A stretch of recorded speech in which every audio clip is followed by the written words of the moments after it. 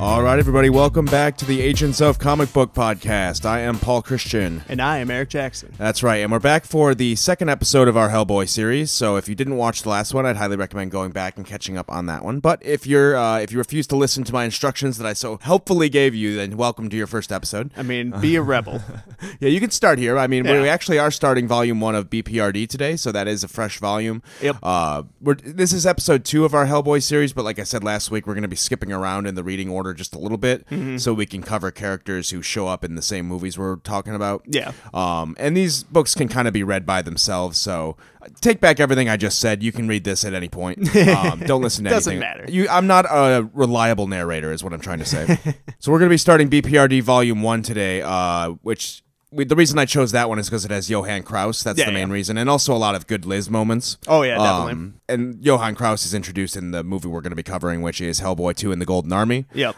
The final and only second movie that was done by Guillermo del Toro and Ron Perlman, which is very sad. Probably the last good Hellboy movie we'll get. Yeah, it clearly set up to be, or to have a sequel and be a trilogy, just never happened. Yep. So we'll talk about that afterwards. Oh, yeah. But yeah, like I said, this is only part 2 in our Hellboy series. Next week, we're going to be still doing Hellboy. That'll be the finale, because there is one Hellboy media we have to cover yet, which is that 2019 attempt at a Hellboy. Yeah, I'm really excited for At that. a Hellboy. Yeah, at a Hellboy. So we're going to have to do that next, and then we're going to be talking about Hellboy and the Wild Hunt, which is what that movie is loosely based on. So that'll be interesting. We'll be able to finally meet like Baba Yaga and a few different characters that actually do show up in the comics. How far jumping ahead is that going to be for me? Decent amount, but Okay. it's fairly standalone. It'll maybe spoil one or two things, but like not Great. crazy. So I'm just tarnishing my Hellboy read through? I don't know if it's tarnishing. No, it's a good little. It's a kind of a. There's going to be a thing in that book that is referenced so much you've probably already heard that it happens. But is it? we'll get to it. I'm Okay. not going to reference it yet. Okay. I know if you're one person who has been spared that spoiler, I don't want to jump out at it now. Okay. But after that, we do have some room open. So if you do want to leave requests, we do take requests for episodes as well. So if you want to choose the book that we're reading or the movie that we're watching, we have a Patreon over at patreon.com/Agents of Comic Book, and you only have to join at the $5 level to leave a request. You don't have to stay a patron to get your request done. You just pay the $5 and you can get the fuck out. You never have to see our faces again. Oh, yeah. Be like, I got my Scooby-Doo book reviewed and I'm out. I wouldn't hold it against you.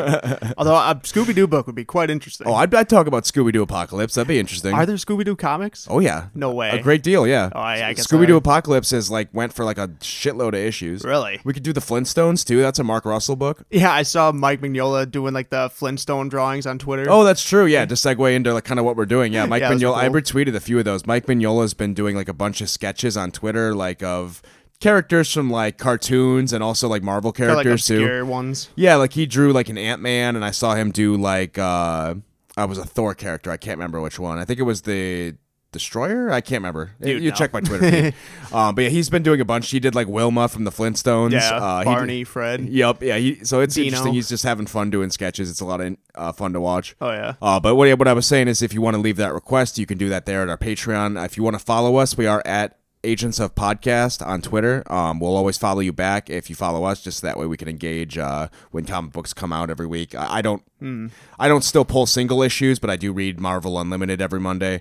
But then again, with everything that's going on with the coronavirus and whatnot, there might not be a regular stream of comics for all we know moving forward. Yeah, it's interesting times. Yeah, well, that's kind of, especially in comic books, there's been a lot of like uncertainty as far as like how comic books are going to be distributed moving forward. Yeah, So- there are some people like going full freak out. They're like, "This is the end of comics." Yeah, I mean, I think that's a bit of a far. Well, stretch, things are going to but- change, yeah. Well, So yeah. I guess we'll see how far things go. But Diamond Comics is going to stop shipping like physical copies, so that's huge. and It's they're gonna be, like they're like the only ones that do that. that ship physical comics, Wow. yeah, for single issues. It's pretty much just them. That's so it's going to be crazy. like all digital. Wow. So yeah, it's going to be unprecedented. But I mean, times are changing. Yeah, got to adapt. Yep. So but that's not going to stop our Hellboy read. That's why we're going back and reading all the old books. I mean, it gives a little bit of hope that, like, in the apocalyptic future, we could still have digital comics because no one's going to be delivering them when there's frickin' super mutants walking around. Oh, true. Yeah. But yeah, if you download your Hellboy comics physically, like onto your actual device, will never lose them in the form of any apocalypse. Oh, never. I mean, know, you'll have to charge it. But If Hell on Earth itself comes, you just got to keep that tablet safe. it's your If one rock. If you finish the book, you'll know how to stop Hell on Exactly. Earth. Spoilers, that might be where this very book we're reading is going. No way. But yeah, so to segue into the book we're reading, we're going to be reading Hollow Earth, which is volume 1 of BPRD. This is very much a part of the Hellboy universe, but Hellboy's actually not really in this book. Although he does actually, I say that, but actually 2 of my favorite Hellboy scenes ever are in this first couple issues. Yeah, that's the cool thing about this issue. Like, Hellboy's, I mean, quote unquote, not in it, but there are a lot of good flashbacks from like Abe and Roger and them and Liz with like cool Hellboy moments. Yeah, some of the Hellboy moments I like to share the most are actually in this volume 1 of BPRD, which he's not even technically in, at least as far as the main story. Yeah, it's great. But yeah, so this is Hollow Earth, which is a story by Mike Mignola. Actually, a team of story writers for this one. Mike Mignola was joined by Christopher Golden and Tom Snegoski. And then we have art by Ryan Sook and Curtis Arnold with colors by Dave Stewart, who is pretty much the colorist for all the Mike Mignola, all the Hellboy universe stuff. He's very consistent. He's one of the best colorists of all time. I was going to say, between this and the first, the one we did last week, I really like the colors. Oh, yeah, for sure. And then we have letters by Clem Robbins, who is letterer for a lot of these books as well. Okay. For volume 1 of BPRD, like I said, we're skipping around in the reading order a little bit.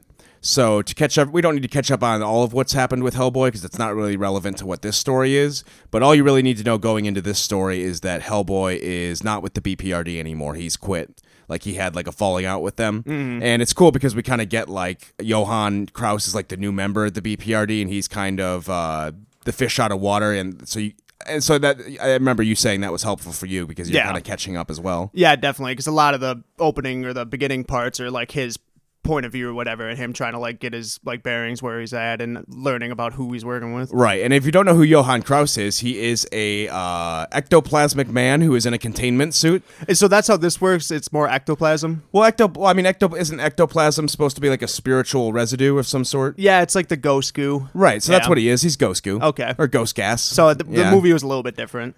I mean, not really. I mean, they don't really explain his origins in the movie. Well, but we'll talk about that. I'm just saying I saw that more as like a gas than like a liquid. I would say it is a gas. Yeah. In both circumstances. I guess there are a lot of interpretations on what ectoplasm is. That's a whole different ballpark. But I'd say it has the rules of gas. It like looks gassy. It looks foggy. Yeah, we don't want to upset Dan Aykroyd. Like he's very passionate about ectoplasm. Yeah. So Johan is like the new member at the BPRD, and he's getting briefed on like what happened to Hellboy because he's like actually excited to meet him because he's like a big fan. He's like, oh, I was here to meet Hellboy. I heard he was going to be like the one I wanted to meet. Right. Talk about a disappointment on your first day. Yeah. He's like, oh, well, he quit. He's like, oh, okay. Damn. Yeah, because we see, and this is, I don't want to explain all of Conqueror Worm because I want you and anyone else who hasn't read it to go back and read it because Conqueror Worm is one of my favorite Hellboy stories. Okay. Towards the end of that arc, we find out that the BPRD had actually planted a bomb in one of Hellboy's teammates, who is Roger, who is a homunculus, who is he's basically like a reanimated golem who has like a battery in his chest that keeps him alive. Yeah. And so the BPRD had put a bomb in him because when him and Hellboy met, they like fought initially until Hellboy was able to save him. Okay. So the BPRD is saying like, well, he fought Hellboy once, like who knows, he could turn at any moment. So they put a bomb in him, and Hellboy finds out about it, and he's like, this is all bullshit. Like, do you have a bomb in me? That's fucked. Yeah. He's like, well, what do you have a bomb in me? What about Abe? Does Liz have a bomb? Oh God. Yeah. So Hellboy quit immediately. He was like, I'm out, and he told Kate, he's like, I'm going to Africa. I'm wandering the earth. It's pretty justified. Yeah, he's doing the Jules Winfield. Oh yeah. So Hellboy is gone, and speaking of Liz, she's actually gone as well. She's also quit the BPRD, and she's we see her initially in the first couple pages of the comic up in the Ural Mountains, which I think we actually saw in the last volume of of Hellboy that we read in Seed of Destruction, because that was also where the statue of the Ogdruhem was that Rasputin found. Yeah, so it seems like pretty important mountains. Well, I think it's more just like the Arctic Circle in general is like an ancient place, is what they're trying to say, and it's like an untouched place. Okay. So it's an easy place for these people to hide. Yeah, yeah. Because we see that Kate is in the mountains, and she finds this like temple with these monks in it. And they don't go over it too much in this volume, but it's clear that these are like an ancient people. They're like the descendants of like the first race of man, who like knew a lot about like ancient magics. They're called the Hyperboreans. And so Liz shows up at this temple door, and she's just like, she goes like Doctor Strange. She's just like, help me. Yeah. Yeah. And they're like, come with us. Like, we can help you. I think they have some kind of idea like what her power is. Yep. Which is interesting because she's like, I don't know what's inside me, like what I'm doing. And they're like, no, well, we understand what's going on. We'll help you. We'll teach you what to do. And it's cool because we see her like later on training and like making shapes with the fire. Yeah, yeah. And so she's clearly, like, as time has passed, like, gotten much better at, like, controlling what she... Because, I mean, up until this point, we keep being told, like, she's, like, volatile, like, she could explode at any moment. Yeah. Like, you know, she can't really control her powers. That's why she's up here in the mountains. Mm-hmm. And so it's cool to see her, like, make shapes with it and kind of, like, ask interesting questions, like, what is my power? Like, is this fire or what is it? Yeah, exactly. So yeah, obviously a little time has passed. She's been we don't know exactly how long she's been at this temple, but it seems like at least like months, you know. Because she's like doing her tricks, like practicing, like, I don't know if what exactly it does, if it's like a spell or if it's just like practicing shapes. Yeah, it's probably just different incantations. Yeah, it could be an actual like incantation. Yeah. But while she's meditating or doing her spell, she hears this sound and she runs through the empty temple. It's like the dead of night, and she sees this like giant hole in the ground, and she's like, well, this seems like a problem. Yeah. And she goes to the monks and she's like, hey, there's like this giant hole in the floor. Are you guys gonna like do something about it? And they seem like pretty like... Is that a concern? Yeah, they're like, no, we have it under control. Like, we're doing the thing about the hole. Trust Yeah. us. We know about the big hole. And she's like, I don't know. That doesn't seem like normal geology. And she's like, oh, trust me. We know geology's not real. We know what's going on. There's one person who knows holes. It's this guy. Yeah, I'm the hole master. That's a bad nickname. And so, yeah, like we said, Johan is still at the BPRD kind of getting the briefing from Kate Corrigan, who we didn't meet in Volume 1 of Hellboy, but she shows up. I think Conqueror Worm might be her first volume. I think she shows up shortly before that. I can't remember. I wouldn't know. But she is the field director for the BPRD, so she's like one step, like Manning is like the guy in the suit. Yeah. But Kate is the one we spend a lot more time with because she's actually like the one like on the mics, like trying to like plan missions, and if shit goes wrong, she's the one who's in charge of fixing everything. Mm-hmm. I like Kate Corrigan a lot. Yeah, she's a great character. Mm-hmm. And she's talking to Abe, kind of like saying like, well, we have Johan here, like we're thinking like maybe he'll help like get the team chemistry back together because everything just kind of seems shitty here right now. Everyone's really pissed off. We need something. Yeah, and Abe's like, Hellboy left. Like, I don't know what's keeping any of us here. Like, I think all of us are getting ready to leave, like me and Roger at least. Yeah. Because Liz is already gone. Yeah, Abe even throws her shade. He's like, I know we're like kind of close, but like you never stop by unless it's like something with business. Yeah, she's like, ooh, it's like, oh, my bad. And she does kind of explain a little bit of Johan's origins, which is pretty interesting. Yeah, it's awesome. And it gets we'll kind of combine our explanation of this with, because there's a short that comes after this in if you read the omnibus in Hollow Earth, which is just like a 4-page comic explaining Johan's origins. Yep. Because it's really cool. He is a medium, like literally a person who will sit at a seance table and hold hands with the people around him to talk to loved ones. Mm-hmm. And he was doing a seance, and like you can see like him sitting at the table with like lightning, like spiritual lightning going between all of them. Like he literally like goes into his astral form and flies around and talks to dead people. Yep. But while he's doing this, there's like a completely unrelated like paranormal like catastrophe that happens over in China. Yep. Like half a world away from him.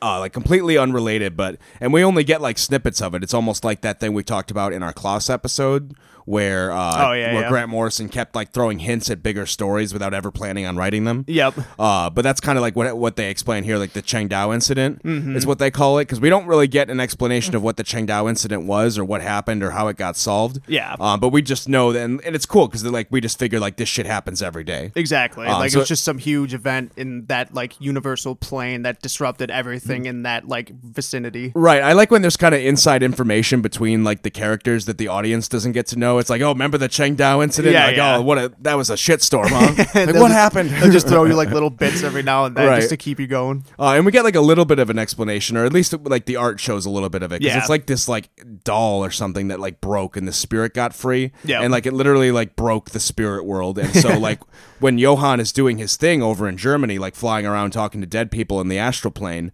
like the Chengdao incident happens and now he can't get back to his body. He looks at his body and it's like fried. Yeah. And he's like just a floating spirit now, and he's like, I'm stranded. It's a problem. Yeah.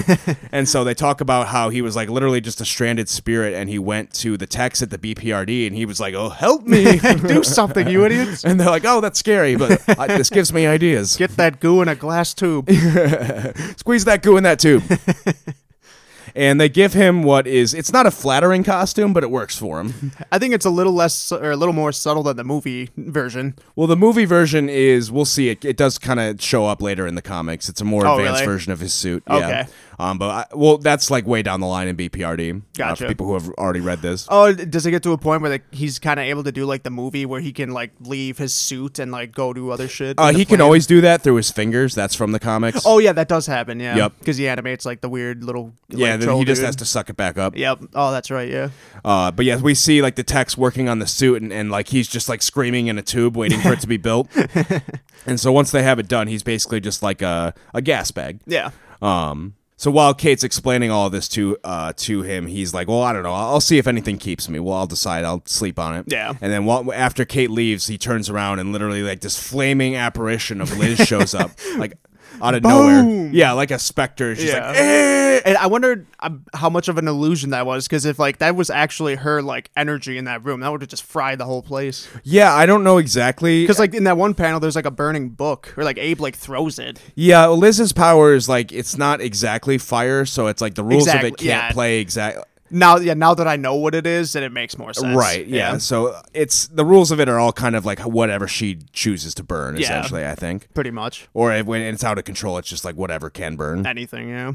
She just has like a very cryptic message. It's like, well, all she can get off. She's like, Abe, like it's so dark here. I need you to help me. And then she Yeah. like fades away, and like the sprinklers go off, and it's just steam, and Yep. she's gone. And so Abe's like, oh shit, like I know Liz left. I don't really know what happened to her. Like she's screaming for help. Like we got to do something. Yeah. And he goes to Kate, and Kate's like, well, yeah, we got to do something. Like let's help her.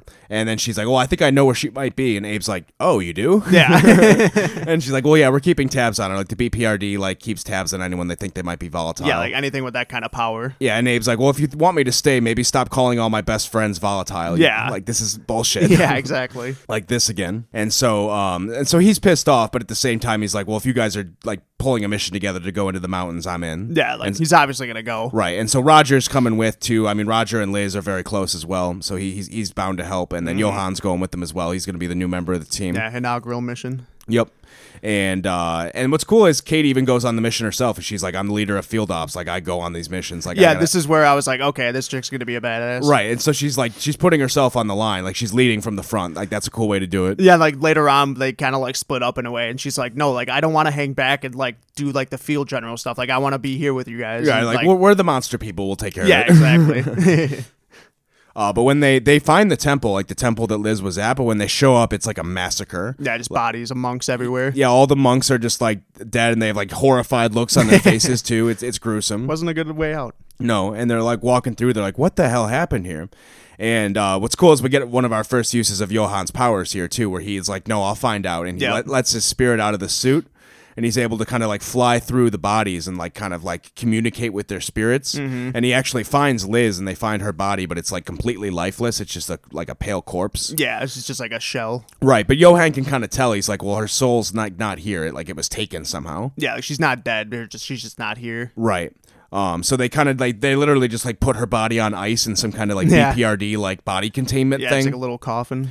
So he actually is able to reanimate. Like it's not just the monks' corpses that they find. They find the corpses of like these little creatures that must have like crawled out from the bottom of like the hole. And they find one, like it's like this little like kind of goblin looking dude. And Johan is like, well, I can reanimate him too. We'll find out what happened. And he is like able to put his spirit like into the animal and like reanimate it and get it to talk to him. Yeah, it's awesome. But I mean, it's still like he's talking to like the spirit of this creature, so it's not like he's not gonna speak plain English to Yeah, him. it's So he's gonna be just- cryptic. Yeah, he's like the left hand will rise. Yeah. Like he's like, okay, I didn't really catch any of that. It's like the master will bring back the great spark and will light the great flame. It's like I didn't bring this guy just to be preached at. Right, and then I mean, they're able to get enough clues where they're like, okay, great spark. What if that's Liz? So Yeah. they figure like these little gremlin dudes must have taken Liz, or at least her spirit somehow. Yeah. There's even like a funny panel when he's like giving all this like this kind of like cryptic exposition where after he's done speaking, Roger goes up to Abe. He's like, "Did you understand any of that?" He's like, "Oh yeah, of course." He's like, "Wait, you did?" He's like, "No, I'm being sarcastic." Like, Roger, I'm very sorry. It's like probably should have read the room. That's why I like Abe when he's pissed off because he's just like, whatever. Like, Right. Sorry, I'm being sarcastic. I'm a dick. I know, right? But it's clear there's some kind of like leader in the mix because he mentions like a him, and Roger calls that out, and he's like, well, him, like who is him? Like, so there's some kind of leader that they're taking Liz to. And so they go back up to the helicopter, like, oh, we saw that giant hole back there. Like, we got to go down in after her. Like, because Roger actually sucks up, like, the soul of this creature, and he thinks he can use it to kind of, like, track where Liz went. Because, like I said, Roger, I don't want to, like, spoil all of Conqueror Worm, but they like, Liz is... Like, Roger owes a lot to Liz, like, for him being who he is. Okay. So he's like, this is gonna hurt. I don't like doing this, but I'm gonna do it for Liz. Yeah. And so when they go back up, they're like, all right, we're mounting a rescue mission, and like this is where, like you said, Kate's like, oh, I want to go down with them, but they're like, no, wait, we don't have any idea what's down there. It could be anything. So we're going down with the Monster Men. Yeah, it's Monster Squad time. And as they're going down, Johan's still kind of fanboying over Hellboy. He's like, things must be different without Hellboy. Huh? I was really hoping he'd be here. He'd be so cool. You don't have like a spare autograph laying around, do you? Right. And Abe's like, yeah, things are a lot different. Like, this might be my last mission. I don't really know. And this is where I'm talking about where we start to get like these flashback scenes of Hellboy. Yep. And these are some of my favorite scenes in like the whole friggin' series. I love these because like we get a flashback scene of Abe like in his tank, like because we saw in the last volume they discovered him in a tank, like in like the basement of the Pentagon, like in a locked room that had been locked since the 1800s. Yep. And they're just Abe's still in the tube, like but he's conscious. You can see him floating around, just looking at the scientists, and they're all just doing tests on him still. Like, what is he? Like, let's poke him with this. And Hellboy walks in and he sees it and he's like, well, this guy's like awake now. You guys are still doing tests on him. Like he can't get out and leave. And they're like, no, like we don't want to like, contaminate anything. We want our tests like in a controlled environment. Yep.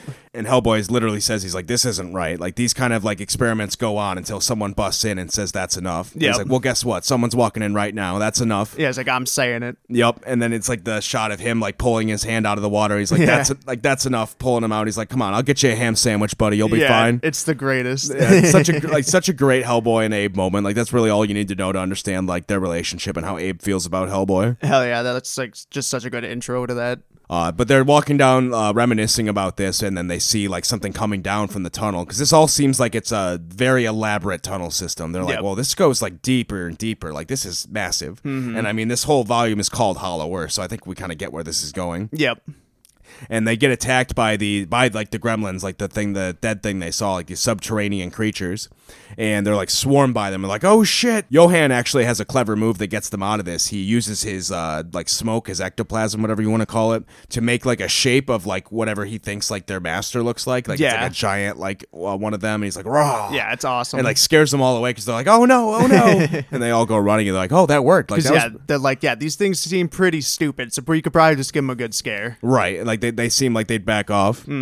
Because Abe is like getting his gun ready. He's like, I'm going to say it one last... Oh, they're running away. Okay. I won't say it one last time. Never mind, we're good. So that's kind of like our first like actual visual of Johan like using his powers like offensively, which is kind of cool. Like he can just leave the suit at will, do his thing, come back. Yeah. As well, like he can be free of the suit for like decent periods of time. Like obviously he was free while all that time waiting for them to build the suit. Yeah. But they keep going deeper into the center of the earth, essentially. This is Journey to the Center of the Earth. Brendan Fraser shows up. Right. And they find, like, this wreckage of, like, some machine, and they're like, oh, shit. Like, this is getting, like, the plot thickens here. Yep. And they're, like, investigating it, and they're seeing, like all this, like, really weird-looking technology. It almost looks like Bioshock-y, almost. Mm-hmm. Yeah, then they find, like, a wall with, like... kind of like what's the word, like Egyptian like hieroglyphs. Yeah, it's like weird like tomes or whatever. Kind of like explaining the story of the Hyperboreans, which I mentioned earlier. It's like these the first race of man who like picked up all these secrets of magic. Yep. They split off. One went to the left side and one went to the right side, and one was like the path of evil and one was like the path of good. Yep. And then of course in the next panel we pull up to a Nazi submarine. Yep. And Abe's like, these guys were everywhere.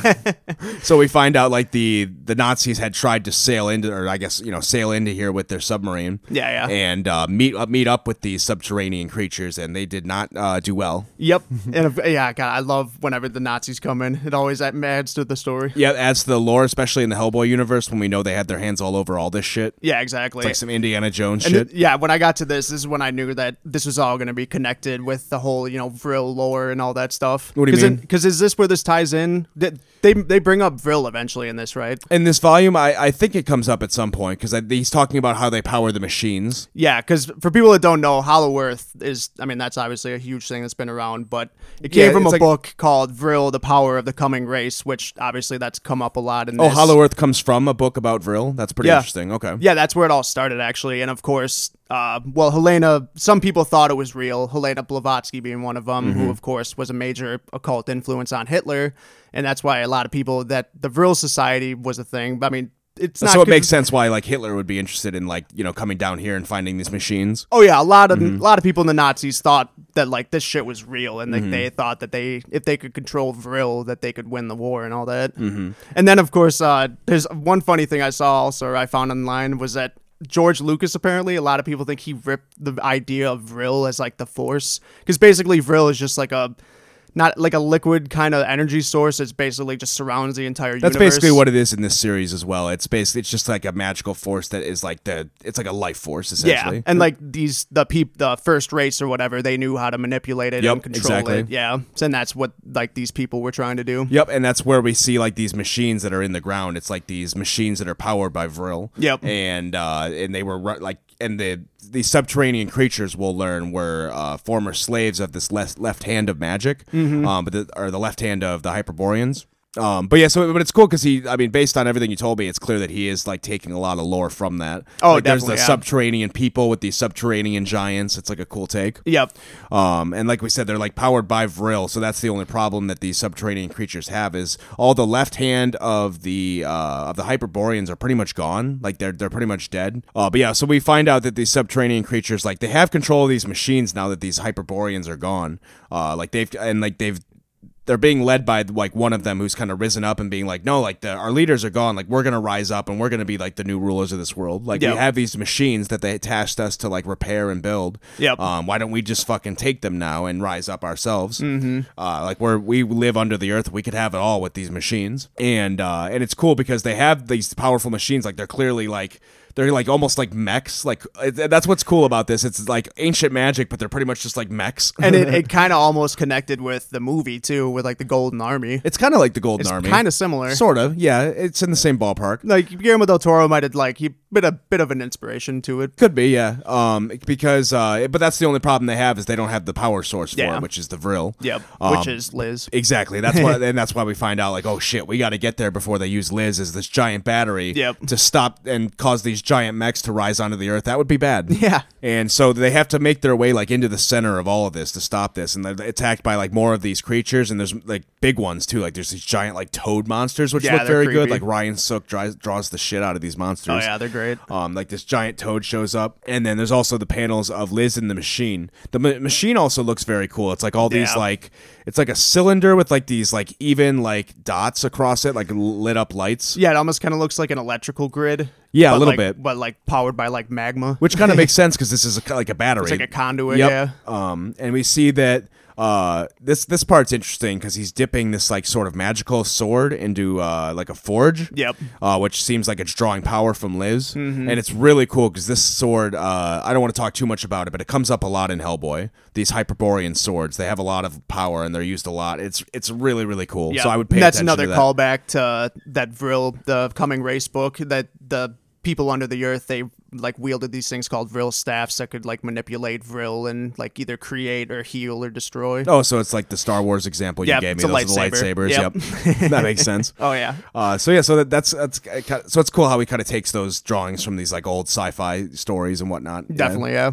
Plus, that whole concept is just awesome. Like a freaking like sword staff that controls like power of like the hollow. Right, earth. it's fun sci-fi. Yeah. It's badass. But while she's in this battery, we see her just inside, just like screaming like through the window. It looks Not a pretty good time. brutal. Yeah, and she's just like a flaming, just like spirit, pretty much in there. Yeah, and then we get another great callback scene. Yep. And then while she's like in there, she must be like just like her mind's just like trying to cope, and it's like having these flashbacks. And we see her as like a little girl. She's like in this BPRD, like it looks like a biohazard room almost, but it's clearly like a flame resistant like room for her. Yeah. And these BPRD techs keep coming in with like their flame resistant suits to give her like food and like here you go, like don't hurt me.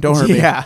And so she constantly. It's really sad because she's like, how many people died? Like I didn't mean to hurt anybody. It's just like, oh god. Yep, because we know a little bit about Liz, and we get explained again here, where she was a little girl and like she had an accident and Yep. like exploded like her whole neighborhood. Yeah, it was like a whole block So, or like, a few blocks. Pretty much everyone she knew too is probably dead because of that. Like at least as a little girl. Yep. And so equally, like everyone who works at the BPRD who hears about this and they're told their job is to go in there and give her lunch. They're like, oh boy, I don't Shit, know. I'm on flaming fire girl duty. Right. And so, but then that just makes Liz feel even shittier because everyone who comes into like she can't make any friends because everyone's like petrified of her. Yeah, they're terrified of her. So that's when Hellboy walks in. He like through the one-way mirror and he's like, "What are you guys doing? Like you're scaring the living daylights out of this girl." Yeah. And he's like, "Give me the food. Like I'll go in there." Yep. And then they're like, "Wait, you can't go in there without a flame suit." And he like looks back and he's like, "What are you kidding?" He's like, "You an idiot?" I'm from hell, you son of a bitch. Oh yeah, that's a great moment. I love that panel because it's hilarious. Yeah. And then we get him just like kind of creeping his way in, and he like peeks his way through the door. He's like, "Mind if I come in?" And then she's like sitting there crying, and she's like, "What? Like, are you gonna be afraid of me too? Like everyone's afraid of me." And he's like, "Nope." Yeah, it just hands her a lollipop. She's like, nope. I ain't afraid of it. Yeah, it's awesome. It's amazing, and she's just like in there like thinking of that as she burns. Yep. And then, but the BPRD, or at least our three heroes here, are close because they're like fighting their way through the monsters. Johan's even fighting a little bit in his containment suit, which I think looks funny. There's a great panel where he's just like holding two of the frogs things, like about to slam them down. So, he's even like wunderbar. Wunderbar. Which is my favorite German word. Or no, it could be Schnell. He's like, Abraham Schnell. I like that one too. And then Roger's even like, yes, Schnell. That's it. Whatever that means, we should Schnell. And then Abe's like, yeah, great, the homunculus speaks German now. Yeah, right. I think Abe has, this might even be like, it's kind of like in the first Hellboy movie where they have like these holy grenades, it looks like almost. Oh, yeah. Like, we don't know exactly what they are, but like, they're these little pins that he pulls. Like, they look like grenades, but it looks like something more because they don't quite look like normal explosives. Mm-hmm. But he tosses them and it makes them go big 4-letter boom. Yeah. And the frogs are dead. Well, then I shouldn't call them frogs because they're not the creatures we saw in Seed of Destruction. Yeah, they're like stone frogs. Yeah, they look more like stone trolls, I guess. Yeah, but smaller. Yeah. But as they go deeper, it's cool. We see like this giant like anvil and this giant like it almost looks like a crane or like a hammer, I guess. Of some kind. Like a really like highly scientific like microscope, right? Like an atomic microscope. Yeah, it looks really cool. It's like a big like sci-fi ancient forge. It seems like. Yeah, it's awesome. It's very like Jack Kirby. It's very very cool. Yep. And he calls it the furnace of Gurgaroth, the hammer and the anvil of Grom. It's like these ancient things that were used to craft these like mechs that we see. Yep. And they actually fight their way up to the machine, and Johan is like, well, if I can like maybe use my power to help her channel her spirit out of the machine, like I'm a spirit, and maybe I can like give her some pointers. Mm-hmm. And he's like, maybe that'll work. And Abe's like, I need better than a maybe. And Roger just like takes one look at it, and he's like, I can do it. Yep. Because like you can just suck it up. Yep, it comes up in Conqueror Worm as well. So he knows like no, like me and Liz already have a connection. Like I can get her spirit out of there. Like I can do this easy. Mm-hmm. And that's when the King of Fear shows up, which is the name of this leader who's been helping them rise up, these former slaves of the left hand. And he says, like, oh, now it's finally our time. Like I have the source I need, the power of the Vril. And he has like the lit up sword he used like from lighting it in that forge, which is pretty cool. And he's like, wake the machines, and he starts like doing his chants. Like we see this a lot, like his ancient like Anung Ungaban. Yeah, like, speaking in tongues. Right, and like Anung Bash, like the language of the Hellboy universe, like the chants I really like. It's really fun to read. Yeah, they're cool. Like they just roll off the tongue, very nice. Oh yeah. And he's doing this chant, and I like Abe's got a pretty clever idea. He's like, wait, I can just reach up and shoot this guy. I'm just gonna interrupt his speech. Wait, why am I listening to this? Bang, and shoots him. And he's like, oh no, and like falls down, and like all the creatures are like freaking out. They're like, no, yeah, no. Well, they're just first they just sit there like, what just happened? Yeah, like, is that supposed to happen? Yeah, did he just get shot? And then Johan uses that as his opportunity to put up another like scare demon for them, and they all start fleeing. And Roger uses this as his opportunity to reach into the machine and kind of like try to get Liz out of there and like break the machine, get her spirit safely out. Mm-hmm. And he does it, and he pulls her out, and he's like, Liz, and then she shows up like in a cloud of ash and smoke. It looks really cool. Yeah, it's awesome. And she's just like it looks like her skin's just like smoldering, and she's like, Roger? Yeah. Like, she's like, it's just like getting her bearings back in the reality. And then Roger's like, he looks like he's going Super Saiyan. He's like, It's like too much power. And then Abe's like, dump it. And he's like, all right. Yeah, and he does the Hulk smash into the ground. Yep. Right. Oh, it's awesome. Yeah, and so all that energy that Liz had built up goes smashing into the army and takes them out, and it actually takes out the machines too. Yep. We get our first look at like their whole bodies with like the glass for the head. It looks really dope. Awesome design. Yeah, and so all the machines are crashing, and the King of Fear is like, no, my machines, you've ruined it all. So the King of Fear, like all his machines, like crash down into the earth, and he is seemingly killed, but we haven't seen the last of the King of Fear. He falls into the hole. Yeah. So he's chanting all the way to the end, and Roger and Abe and Liz all just barely get out of there, like, hang on, like, and they grab Johan like off the cliff, and they're like, pull him up, even though like he could have just spirited his way out of there. I was gonna say, just build him a new suit. Yeah, he's got to have backups. Well, he does. They talk about it in later volumes of the BPRD that he always brings it back up on missions. Oh, cool. It's Nice. a pretty cool idea, yeah, just to be prepared. Oh, yeah. And it's cool because we see Kate. She's still at the helicopter up in the Ural Mountains outside that temple waiting for them, like checking her clock. She's like, where the hell are these guys? And she's sitting there and she gets a radio and she's like, oh, hey, Kate, they're back. We got a radio. And she's like, they're back? I don't see them. Where the hell are they? I'm standing at the only hole. Yeah, and they're like, oh, they're in Scotland. What? Excuse me? Yeah, I mean, we see that like Kate's like, it must be like days later, or 36 hours later, it says. And they're flying into Scotland. They're like, what the hell happened? They're like, I don't know. I guess we just ended up here. Yeah, they dug a hole to the other side of the earth. Yeah, so I guess this part doesn't make a lot of sense to me, because I get that they, like the Hollow Earth, like they cut a shortcut to Scotland. But like, wouldn't that still be like a lot of ground to cover? Like, it seems like they were just running the whole time, wasn't it? Yeah, I don't know really. I mean, it maybe plays into the whole thing with maybe the Earth. You know, in the core, you know, the veil of like the other dimension is so thin. Yeah, there's like a magical explanation. Yeah, you could kind of weave in and out, like portals or something. Yeah, so like going in between one way and then coming back out. Maybe you'd end up in a different tunnel in a different side of the Earth. Yeah, that could be it. I don't know. That also happens in X-Men and in the Dark Phoenix saga, where they start out in Antarctica and end up like somewhere else in the world. And I'm like, how did they get that far? Yeah, like that must have been a hell of a walk. Oh yeah. But I'll go with it. Yeah, we'll roll. And Liz is like waiting for backup. She's like, maybe I should get pants. Yeah. And then she's reminiscing with Abe, and I think Abe's just happy like he has an old friend back, because he's just like, all right, like maybe I'll stay. And she's like, well, thanks for coming back for me. And it's a nice little ending. And Roger's like, they're like hanging out in Scotland with like a herd of sheep, and it's the funniest battle. Roger's like holding onto one, giving him a big hug. He's like, I want to keep this one. They're like, no, don't let Roger keep the wild sheep. Yeah, don't let him have a pet. He's just gonna eat him. It's adorable. He's like, I want to keep the sheep. Right. So, I want a sheep.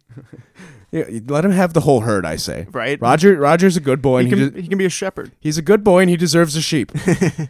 But yeah, that's Hollow Earth. It's kind of like it's like a 3-issue or 4-issue. It's like an 80-page story. It's a nice little short to open up, read. Introduce you to these teams. Like we said, there is a backup issue where it kind of shows more of Johan's origin, but we kind of explained a lot of that. Like it shows like a little bit more of the Chengdu incident. Yep. Where like the idol explodes and causes the like ripple through the like paranormal world, and he loses his body. It's kind of just like a retelling of that. With, you get a cool story with Abe and like this other medium on like a boat in Africa. Oh yeah, that comes later as well. Yeah, I highly recommend reading all the short stories after this. We're not going to talk about all of them. There's also a Lobster Johnson story in there. That one was great. But yeah, we'll talk more about Lobster Johnson next week, actually, when we talk about Hellboy 2019. Yeah, I'm pumped for that. But yeah, so this was the first introduction of BPRD. We talked about it last week a little bit, but BPRD is probably my favorite book of all time. Like I love Hellboy, and it's my favorite thing. Like as a whole? Yeah, like this book as a whole. Like not this volume necessarily. I think it gets better and better as it goes. How many volumes are there in BPRD? Ooh, a lot. Like 20 something at least. Oh wow, really? Yeah. Damn. Well, because it starts out BPRD Plague of Frogs, and then there's BPRD Hell on Earth, which goes on even longer, and then there's BPRD Pandemonium and The Devil You Know, which are like the closing of the series, if you count those. Oh, so it's like they're just side one-offs. Yeah, there's a lot more BPRD issues than there are Hellboy. Okay. Hellboy's relatively readable pretty quick. Okay. But BPRD is like the biggest chunk of the main story. That's where most of the main story happens, I would say. Hellboy's a lot of like short stories and kind of like fairly contained. Okay. But BPRD is where like shit in the real world starts escalating in current day, like real events. Like what is the Hellboy saga? Like that's the question BPRD answers. Gotcha. This volume was written by a team of writers, like including Mike Mignola, but the actual bulk of the series would end up being written by John Arcudi. So he's like the real architect behind all the shit that I really love. But this sets it all up perfectly. Gotcha. So I would highly recommend anyone doing the whole Hellboy reading order. Like there's some people who just read Hellboy, and I think that's just a mistake. It's a big mistake. Like BPRD is so woven into that whole story. I was gonna say like that. Just the fact that there's more. Like that much more in that universe, like, and the fact that this whole volume or this run or whatever didn't even have Hellboy, like, just speaks even more to how like quality it is. Right. It would be like if you only read Wolverine and never read the X-Men. Yeah, exactly. It would be like you're missing like most of the story. Yep. So yeah, I highly recommend this book. You'll get lots more Johann. Liz is like the reason Liz is one of my favorite characters is because of BPRD and her whole arc and the whole thing. I was going to say, does Vril keep coming up throughout it? Oh yeah, that's huge. There's a whole story called Sledgehammer 44, and there's a story in Lobster Johnson where there's a guy who makes like an Iron Man suit out of Vril. Oh, dope. He's like, I don't know what powers it, but it works. It's pretty awesome. cool. Yeah, that's sick. So yeah, Vril comes up a lot. If we ever talk about Lobster Johnson, that'll come up in that. Okay. But yeah, so that'll be BPRD Volume 1. We're going to be talking about Hellboy 2 and the Golden Army. It's going to be the media section of this episode. Oh yeah. The reason we chose this is because of Johann Kraus. He's also introduced in this movie. We talked about Hellboy 1 last week, and that left off with pretty much just setting up the stage and introducing us to all of our characters, including one who thankfully got cut from this movie. Yep. This movie. Yeah, they even kind of send it off with a quick line from Liz where they're like in a fight, and Liz is talking to Hellboy, and she's like, well, you had Myers like sent to Antarctica. And she's like, well, thank God. Yeah, like both of us were collectively like, thank God he's not in this movie. Like no one will miss him. His replacement was Johann Kraus. Does it get any better than that? Right? Yeah, it's perfect. So it's 1954, and we can clearly tell that Hellboy's like not aging the same. He like looks like a weird kid. Yeah, with the biggest buck teeth ever, which is okay. Because like in the comics by 1954, Hellboy's like a full grown adult. He ages like super fast, and he's like already doing missions. But like I guess he ages like a normal kid in this, which is fine. I mean, you can skip years. Yeah. But he does look weird. But yeah. So he opens up with this animation that we talked about. He's talking to young Hellboy. We get Professor Broom again here, who is dead, but this is a flashback, so we get another John Hurt scene. Yeah, exactly. He's telling the story of the Golden Army, which is wholly original. Like this is a whole original like plot to this movie. The Golden Army and the elves and like all of this, the troll market. It's all new. Yeah, Guillermo del Toro did his usual like great world building for this movie. Yeah, and I liked that he did this take a lot because the last movie was original, but it was clearly based on Seed of Destruction. You know, it had Rasputin, it had the opening origin, it had the frogs, kind of. Yeah, like he still put his own twists on it, but yeah. Right, but this one is like completely original. Like there are no like, as far as I know, I might be missing a story or two, but I don't think there's elves. There's no elves like this, especially. There's no crown. There's no golden crown. There's no golden army. This is all original. The troll market, like all the monster designs and shit are pretty spot on to like the spirit of Hellboy, and like all of this seems like it could fit in like perfectly. Yeah. But that's kind of what I think. I think this is a good take for a Hellboy movie because I think that's a really good way to do it. Like, take the lore for the characters, get those right. Like, Johann is still like Johann, Abe is still Abe, Hellboy's still Hellboy, Liz is still Liz. Like, they're all the same characters with the same backgrounds and origins, but you're telling new stories with them. Yeah, exactly. Which is a fun way to do it because that's what every Hellboy or BPRD one-off story is. It's these characters showing up and doing something totally new. Mm-hmm. Like, it's not always them like interacting like, you're the vampire from last week. Yeah. It's always something like completely out of like this new lore, kind of anthology style. Yeah, so you can add like Guillermo del Toro could take the reins and add new lore. It's like a cool way to do it. Oh yeah. So I kind of wish that more creators would take that with comic book movies, like take the characters and just tell a whole new thing. Yeah, exactly. You can even add new characters, like it's totally fine. Mm-hmm. But yeah, it's basically a story of like there was this war between the elves and the humans. The elves created this mechanical golden army with the help of they said the goblins. Yeah. Or was it trolls? No, it was the goblins. I looked okay. my Oh yeah, my you're notes. right. Yep. And so they made this. I'm thinking of the troll market. Oh right, yeah. They made the Golden Army, which is like this mechanical clockwork, kind of steampunk looking, like sword wielding, chunky boy soldiers. Mm-hmm. And there's like a legion of them, and they're like unbeatable. And he was going to use this to conquer the humans, but then they ended up like having a truce and breaking the crown into 3 parts. And the agreement was that no one would ever use the Golden Army, the crown, to use the Golden Army as long as there was peace. Yeah, it was kind of like a nuclear like football type deal where like not one person had the key. It was like a multiple amount of keys that put into one. And we're going to separate it. You get one, you get one. Yep. And so they agreed like the nations of elves and magical creatures will like reside to the forests and like the hidden places, and we'll go do our thing, and the humans can have the cities. Which is similar to we were talking about when watching the movie, similar to The Witcher too. Little bit, yeah. Kind of giving the elves like a little bit of like land and then slowly pushing them out. Yeah, the troll markets, or not the troll market necessarily, but like the Kingdom of Elves is kind of like Brokilon, where they're like, well, you can have the forest, but then they start cutting the forest down. Yeah, exactly. And it's like, well, how much of the forest do we get? Yep. Yeah.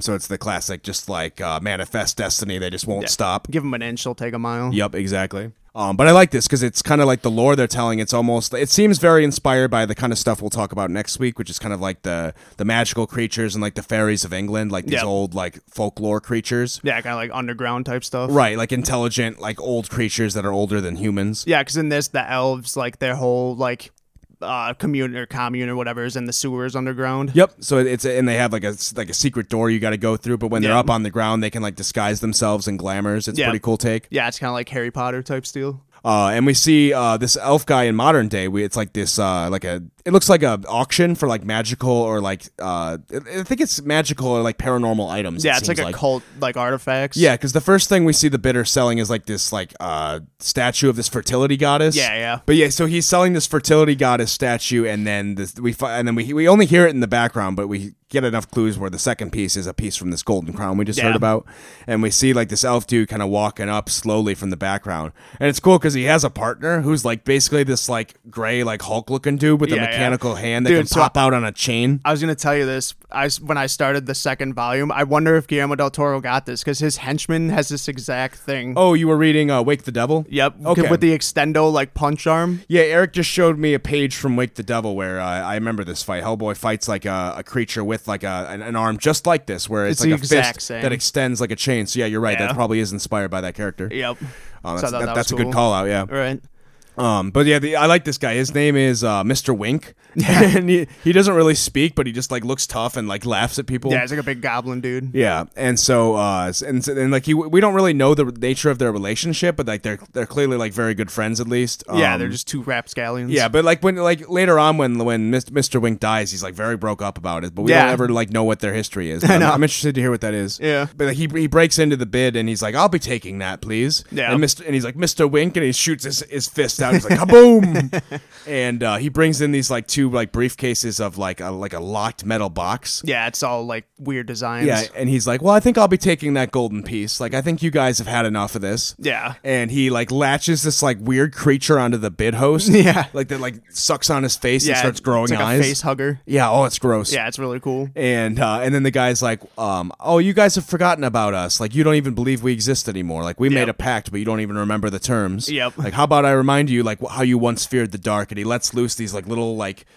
flying like four-legged spiky. They look like sprites, or like wood nymphs. Yeah, they're like little imps that like are a little chewy. They like to chew. Mr. Like, Chews. Yeah, like they don't even have eyes. They're just like their heads just have big mouths. Yeah, and so they're just like they're like a swarm of like bugs. Like, yeah, it's terrifying. Yeah, that will like eat you in seconds. Yeah, they're like flying scarabs. Yeah, and they just like latch onto you and like chew you to bones in seconds. It's scary as shit. Oh yeah. And so he goes in and he obviously gets this piece of the golden crown. And that's when we finally get to meet Hellboy. Mm-hmm. It's kind of late into the movie, but we see like Abe walking up with Manning, who, and they're like walking through the tunnel. They bring that dick back. Yeah, Manning is still an asshole in this movie. He does not get any better. No. We were even watching it. I'm like, why couldn't they just have Kate in this movie? Right. Like, that would have been such a relief. Exactly. Like, maybe it was coming in the third movie, but we'll talk about it several times, I'm sure, as we talk about this, but we're never getting that movie. So many times in this movie, there were so many promising things like, oh man, this would have been awesome in the next one. But yeah, we see Hellboy, like the door on his like vault room like blows open. Yeah. And like clearly him and Liz are like fighting. And he's like, "Oh boy, like you better back off. Like this is gonna be bad." Yeah. And like that's kind of like they're having like a conflict. Like this whole movie, they're like fighting, and Hellboy's like trying to figure out why, because he's like a Fred Flintstone. Like he's an asshole. He's like, "I don't get why she doesn't like me. What am I doing wrong?" Yeah, we even get like I can't even find my toothbrush in this place, and then it's in the freaking like can of cat food. How does that happen? I don't know. But then at the same time, it's like, why are they living together in this same like cramped little apartment? And Manning can't get them like a maid if that's the big problem. Like Hellboy should get what he wants, I think. Right? I don't know if they show in this movie, but I remember the first movie, like Abe Sapien has like a huge room and like an aquarium. Like in a library? It's like a library, yeah. It's like Hellboy. Is he cleaning that himself? Yeah, like Hellboy and Liz are like stuck in a closet. We see Abe like vacuuming. He's like, "I have to clean it myself. We don't have custodians here." I'm like, "I'm sure you surely do." Yeah, it's ridiculous. But Liz, I love Liz in this movie. Like especially her design. Like she gets the cross, which she finally gets from the comics. Like that's a big part of her costume design in the comics. Yeah, they even have it like glow like molten red when she burns too. Oh, it looks because like I finally like look at her. I'm like, "Oh, that's Liz Sherman." Like at a glance, I would be like, "Yep, that's her." Yeah, like, she had like an actual substantial. Just that role one touch. The necklace is such a good touch. I love that they added that. Yeah, it pops. Yep, and they're all like lining up, and they have to go on this mission to investigate. Like, the alarm goes off, and Hellboy's like, well, I guess we don't have to argue now because he's a dick. he's like, oh, we have to go on a mission. Yeah. They go to this mission, and Manning's like, Hellboy, listen, I keep getting these pictures of you. They keep capturing on you on film. Like, you gotta be subtle. Yeah. And he's like, look, this picture, like, you're posing for this one. You're not even trying.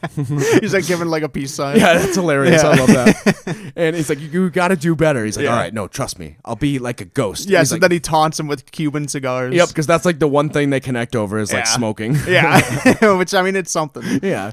He's like, all right, listen, I have these Cubans. Like, these are illegal. You can't get these. Right. If you do this, if you do the thing I want, I'll let you have these. Yeah, there's a whole box. And they get to this auction, and it's just like a massacre because these things have just eaten everything they can. Yeah. Because these things eat bone. Yeah. So they walk in, and they're like, they don't even see bodies. They're just like, what happened here? There's Like, just gore everywhere. yeah, and they just smell. They're like, this smells like bad.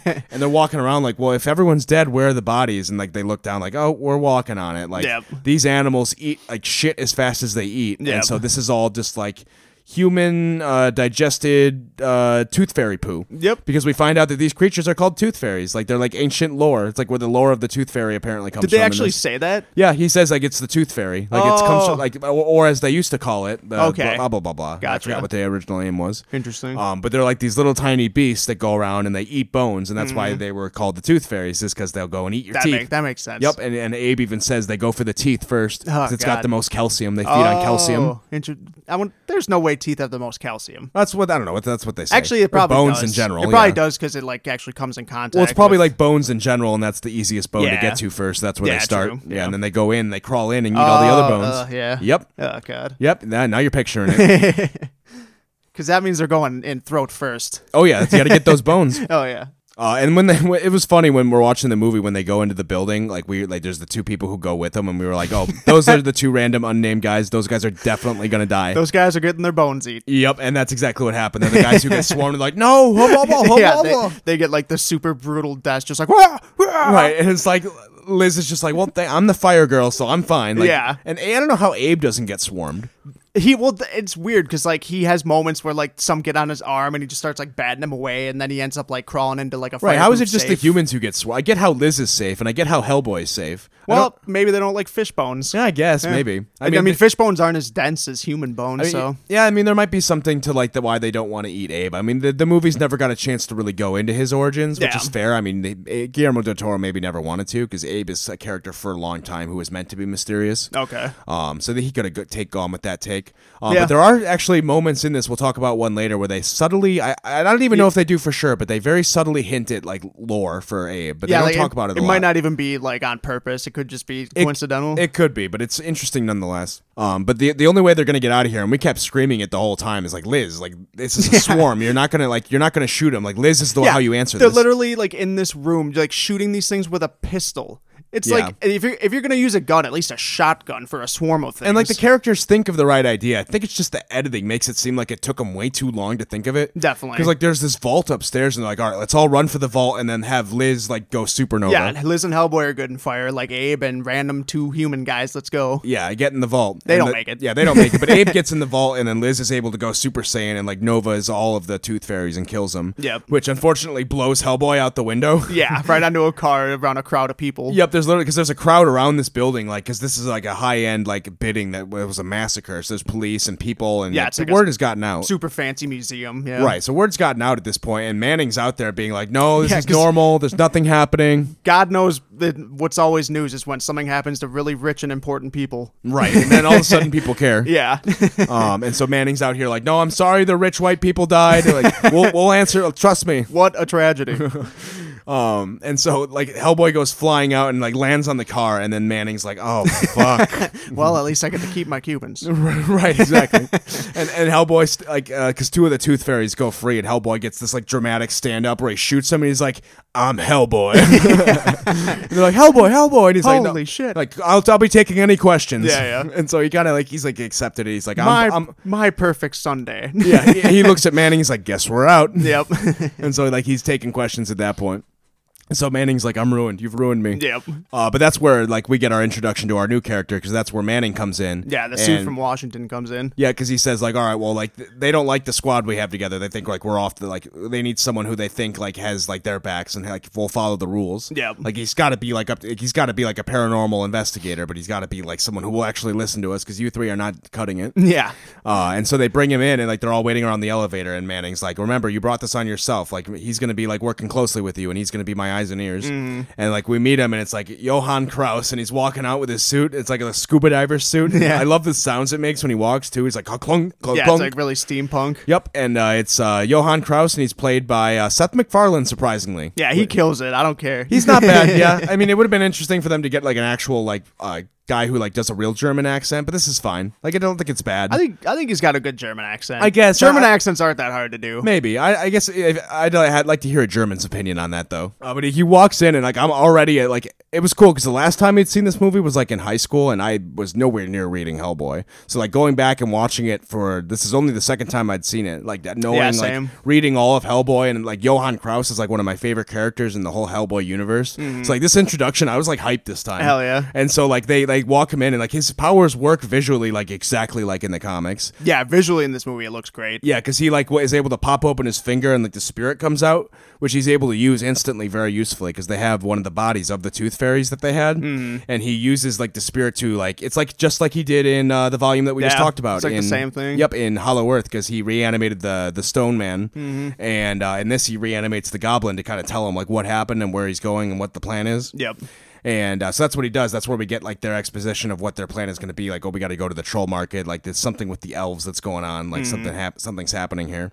And there's one little moment in this scene that I like a lot too, because like Johann, like even like he says like, oh, this poor creature, like he was helpless in all of this. Like he was just boxed into this little crate and let loose, like starved. Yep. So like these creatures didn't do anything wrong. Like I like that, because Johann is like one of his like biggest traits. He's just like a compassionate dude. Like because he has to, like he feels like all this energy around. He feels everything. Like he's got like so much empathy. Yep. So like I love that he's like got compassion for like even these like little creatures. He's like, these are just like these animals were just tortured and used for sport. Yeah, it's a really cool like character trait. Yep, I like that a lot. Johann in this movie, they talk about, it's almost like Abe. They don't talk about his origins like at all. No. They talk about the containment suit. They were like, yeah, he was all ectoplasm, and they had to build him this suit or else he would just like walk free. But they don't talk about why he's an ectoplasm man, which you don't have to. Like, a lot of Hellboy is just like this guy exists. It's weird. Get used to it. Yeah, exactly. Yeah, so like that's fine, but it would have been cool for us to get the story of like, because you never really get an explanation for Abe either. Right, and I think you talked about it too, but like it seems like Johann, at least with the take they were going with so far, is he's not like a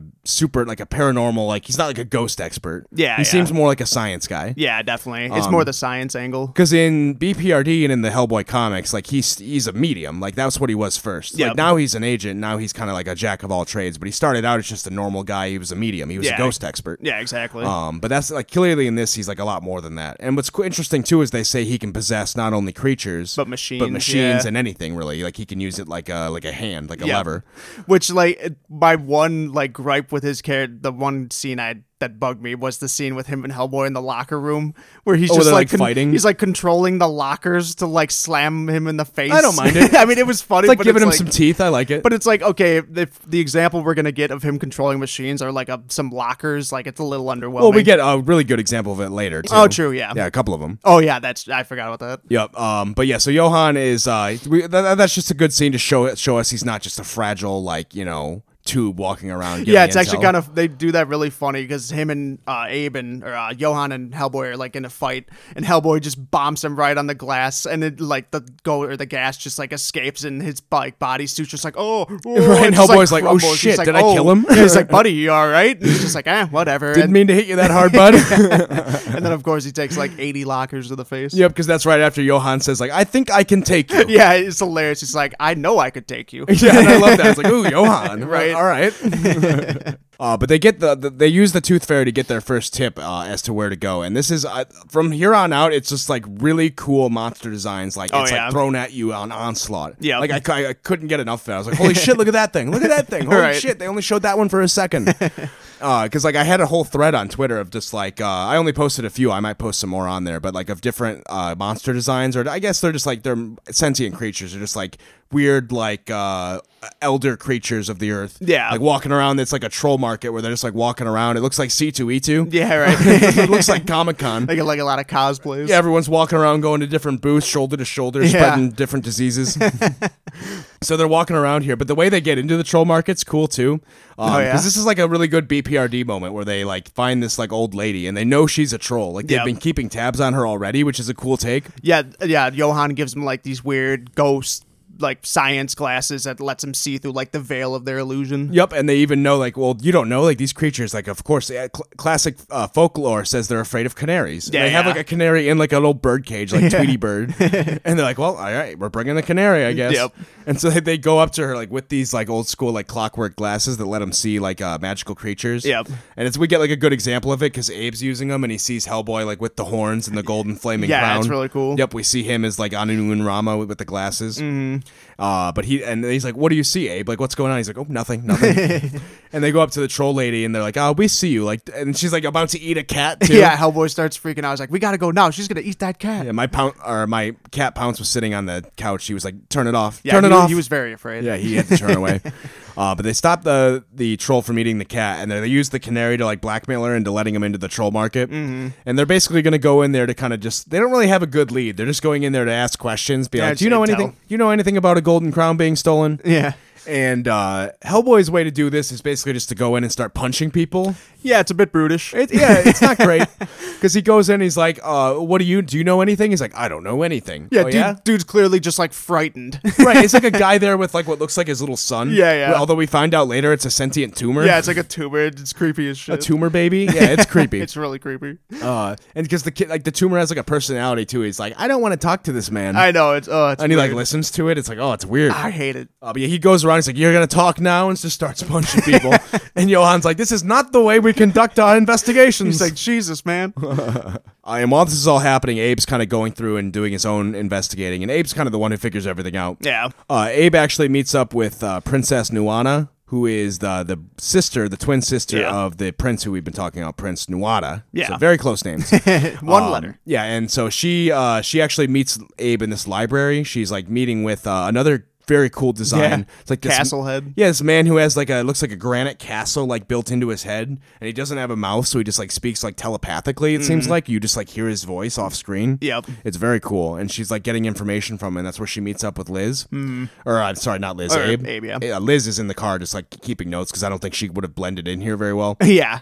In the Too troll human market. looking. Yeah, not monstery enough. Yeah. She would have had to put on her cosplay. Yeah, it's like from the comics. It's like part of that. She's not the Monster Squad. Right. So Abe meets up with Nuana, who kind of like she's like the one who tells him like because Abe can kind of sense like he has that psychic power we talked about. Yeah. Where he can kind of sense things. Yeah. So they're able to kind of get like some kind of connection here, and she even makes like some kind of like comment that I talked about earlier that I thought was really interesting, where like she says like, what is your name? And he's like, Abraham Sapien, and she has a really interesting line that I thought where she says, no, there is no such name. Yeah. And then he doesn't really comment on it. He's just like, oh, I'm from and then she says, the Bureau of Paranormal Research. And they just keep going. They just keep talking. Yeah, but because I think he makes a comment like, it's like, yeah, I know it's a bad name or whatever. Yeah, and they just brush past it. But I wish she would have said something more like, oh, I know your real name. Or something. Like, I don't want to talk about it, but yeah, it's going to be a spoiler for those who have read Hellboy, like that's a cool moment, I think, where it's like, what does she know that she's not telling him? Because she changes the subject too, so she's like, oh, maybe he doesn't know. Maybe I just shouldn't tell him. And we'll never know. Yep. So it's a cool little scene I like there, which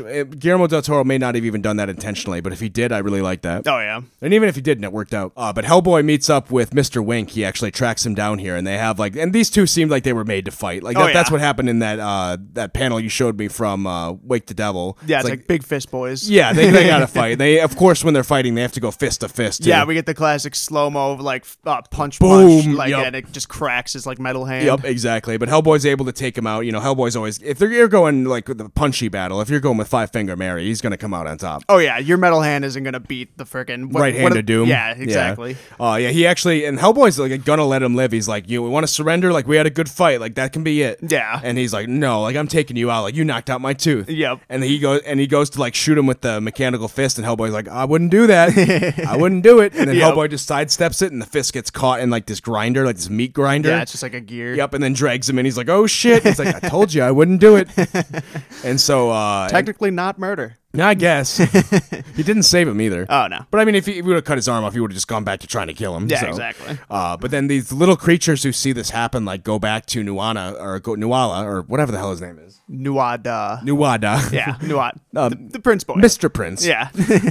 He's down there, and he hears about Mr. Wink dying, and he's like pretty broke up about it. He's like, what? Like, Yeah. Mr. Wink was like my only friend in this. Well, it was probably a little bit of like, holy shit, like who the hell could have beat that guy? That's probably part of Yeah. it too. Probably a mix. I don't know how much he knows about Hellboy being on his trail yet, True, yeah. or even if he knows who Hellboy is yet. Yeah. But like he like, and this is right off the heels of like him killing his dad too. So it's like, this is the only person I know Yeah. who's like even connected to this. Yeah, he's like the only one left who like doesn't think I'm a traitorous piece of shit. Exactly. Yeah. And Mr. Wink was the only one who teamed up with him against the elves because he Yeah. doesn't probably give a shit. Like even my twin sister hates me now. Yep. And so like Abe is able to rescue his twin sister and get her out of there, and they're able to leave the troll market. They're like, I think we figured out what we need. Like, we got her, and she's his twin. Like, she feels what he feels. They have the same pain. Like, she's our connection. She's Yeah. our in. And so they try to get her out of the troll market, but he catches up with her, and he's like, oh, like A2, like you're going with them. Yeah. and he's like, no, I'm stopping you. Like, whatever it takes. And he takes out this little bean. Yeah, And that's a drops cool it. part. And Hellboy's like, what are you doing? Like, and then she's like, no, don't do it, brother. But like, she is like way too late to tell him what I know, it he's is. like, don't let it touch the water. As it's about to go into the water. She had Yeah. like a good 45 seconds. Long time. Yeah, and so this is a really cool part because it grows like a giant beanstalk. Yep. It's like Jack and the Giant Beanstalk. Yeah. And it grows into this like plant elemental with like this like cool head. It's like literally like a plant like kaiju. Yeah, it's like a bell head. Yep, and then Hellboy's got to like go and fight it, and like, I think Liz like thinks about trying to kill it, but it's like way too, like she's like in the middle of a crowded city. Like they Yeah. get out of this with no casualties, so I think it's like try to keep like the building integrity together. Yeah, exactly. Let's not burn up the whole city. Yeah. So it's Hellboy's job. He's like, well, if we're doing this job, I need Big Baby. Now, what is Big Baby? Yeah, and he grabs this like revolving like grenade launcher. Yeah, it's like a huge revolver that shoots grenades. Yep, and he grabs it, and while he's running to where he needs to go, he ends up having to save this little baby too out of his car. Yeah, he like just wraps him up in his tail, and he's like jumping from like car to car. Yep, I love that because then he's stuck. Like, he has to go. He can't waste any Yep. time, but he can't drop the baby either. So he has to take the baby and climb up the building with the freaking baby. Yep. And like it sets him up for this perfect line too, where he has to reload, and he's like, "Hold on, little kid." And Yeah. He tosses the kid in the air and reloads the gun and catches him. He's like, and like he almost like winks at the kid. He's like, "Dink." Yeah, and then the baby's like awake. He's like, "You woke the baby." Yeah, oh my god, that's such a cool line. Like that Yeah. should be like a classic action movie line. 'Cause it's got Right. like the double meaning too. 'Cause Yeah. he's got the grenade launcher. Yep. So he's like, "You woke the baby." He shoots Big Baby. Yeah. And he woke the baby. Yep, It's such a good line. It's like an old Like, western. I'm rewatching this. I'm like, this movie holds up so fucking well. Like, this is Right. awesome. So dope. And like, as he's like, but there's a cool part too. Like, right where he's about to to shoot it for the kill shot. Yeah. Where the prince shows up and he kind of like gives Hellboy like his like inner like turmoil. He's Mm-hmm. like, well, why are you killing this thing? Like, this is He's the like- last of its kind. Yeah, it's a dying breed. Right, yeah, this is like one of the last elementals on Earth, and like you're just gonna kill this thing and it'll be dead. Like, we're all dying, like all the magical creatures are going away, and you're one of us. Like, Yeah, you it's should like- be on our side. It's like, what's gonna happen when you've gotten rid of all the monsters and you're the only one left? Yeah, you don't think they're gonna come for Anungun Rama, like Yeah. the prince who's promised to destroy the world? Like, you don't Yeah. think they're gonna go for him? Yeah, like you're gonna have your like welcome worn out. So it's kind of, and like he does end up killing the elemental, but you can tell like he's walking through like the rubble, being like, "Am I doing the right thing? Like, is this what like do I want to be the guy with the gun?" But yeah, this is kind of like our middle break in the movie, which they do pretty well because Hellboy and Abe like get drunk together, which is kind of fun. Yeah. And they start singing like because Abe is like in love with this princess too. They like have a couple moments where they're like building chemistry. So he's like Yeah. listening to love songs. And Hellboy's like drunk and like is looking for a drinking buddy and walks in. He's like, "What are you listening to?" He's like, dude, you love the princess. It's like, no, I don't. Like, yeah, you do, you nerd. And so he gets drunk with Abe and they're like singing together. It's a really fun scene. I like it Yeah. a lot. And like even like Johan's like in the basement, like, "Keep it down." And there's even like while they're sitting there drunk, there's even like a moment too that was like really sad too, where Hellboy's like talking to Abe, like they're silent for a moment. He's like, "I wish Father was here. Like, he'd know what Yeah. to do." And I was Yeah. like, "Oh, Right. Like he misses Broom. Like, oh, that's that's deep. That's painful. Yeah, it was heartbreaking. And Abe's just like, yeah, he would, wouldn't he? Mm. And so they're getting drunk, but this is also like their moment of weakness. Yeah, This is bad timing. Yep, this is like we see like outside the BPRD, like the prince like sharpening his sword, and he's like, all right, let's move in. And like he's able to like pretty much just break his way right into the library. Like this BPRD headquarters is like nothing to him. Yeah, he's got to have some kind of like teleport powers or something, because in the kaiju scene too, like he just gets on top of that building by Hellboy. That's true. Like Yeah, he just shows up there. Yeah, we like, don't see him teleport really ever. Yeah, but he's very fleet of foot. But yeah, but he knows his way around, I guess. Oh yeah. But yeah, he literally like has a duel with Hellboy at this point. And Hellboy's like drunk, so he's a little bit at disadvantage. But he draws this like a magical sword, and he's like, "This is my weapon. What weapon will you choose?" And he's like, "Five Finger Mary." Like, gets his fist together. He's still like stumbling. Yeah, it's hilarious. And so he actually does pretty well though, even for drunken Hellboy. Like he's got a drunken like bar like fight spirit into him. Yeah, I got that drunk confidence. Yep. But he goes toe to toe with him, but he actually does get stabbed with the point of the spear, which sticks into his heart. Yeah. And he has a line too. He's like, "You've probably wondered many times, like, am I immortal?" He's like, "Well, let this answer your question," and like lays him to bleed out on the floor. Yep. And Hellboy's like, "Wait, this isn't supposed to happen." Yeah. And Liz shows up at the last second. She's like, "No, holy shit! Like, what have you done?" Right. And he grabs the princess and he's like, "No, she's coming with me. And if you want Hellboy to live, or if you want her to live, like you'll bring me the piece of the golden crown that my sister's hiding. Like I need you. Like she hid it in like a book in the library." Yep. So this is, but at the same time, this is kind of like an empty threat, because if he kills her, I mean, Hellboy is a threat. Yeah. But with her, I mean, we've talked about it before, but any damage done to him or damage done to her is applied vice versa. Yep. Like if you cut off her hand, his hand falls off. Yep. Like, like for example. So like if he's threatening to kill her as his gambling chip, that's a bad gambling chip. Yeah, it's a pretty big bluff. It's like, I don't believe you. Like you'll die. Then your whole plan is ruined. You're basically holding yourself hostage. Yeah, exactly. Like if you kill yourself, we win. Like that's a bad plan. So they had like Hellboy's like on like a hospital bed, and they're like, "How is this thing like hurting him? Like we don't understand. Like it's a magical tip spear of some kind." Yeah, because they realized like the more they try to pull it out, somehow the metal extends closer to his heart. Right, and so like the prince told them where to go if they want to meet. So they're like, "Meet me here if you want him to live." And so like the BPRD has locked him down. Like they're telling him not to leave, but they're like, "Fuck it, we're breaking out of here no matter what." Yep. And so they have to like break out, and they're like getting a jet ready. And this is where like you expect Johan to come in and be like, "Well, no, you must follow the rules." Yeah, he comes up. He's like, "Well, what do we have here?" It's like, "Oh, here comes the Howl monitor." Right, because I was almost disappointed in him at first, because when they're talking about what they should do with the prince, like Manning, of course, is like, he's a government guy. He's like, we don't negotiate with terrorists. Hellboy dies. Yeah. Like, whoa, man, that's cold as shit. Right. And Johan's like, well, if you look at it like from that perspective, like, what are we gonna do? Like, raise the Golden Army? And I'm like, Johan, I'm like a little disappointed than you. Like, you got to look for a different solution. Right. But then he comes around. Like, this scene is interesting because it's almost like a hint to like something it seems like Guillermo del Toro was going to build on. Yeah. Like Johan has this like little pouch or something, which has his wife's ring in it, like a wedding ring. Yep. And it's like has sentimental value to him, but we don't really know that story at all. Yeah, I mean, it's obviously like his last memento of like his when he still had a physical body. Right, in, like, but his what previous life. what was that life like? Exactly. I want to know. Like, we'll never know. Right, and that was clearly the setup to be like, ooh, that's a question. Like, will that be answered? Yeah. Join us in 4 years for the trequel. Nope, not happening. Wait till 2019 when you'll get a very bad reboot. Nope.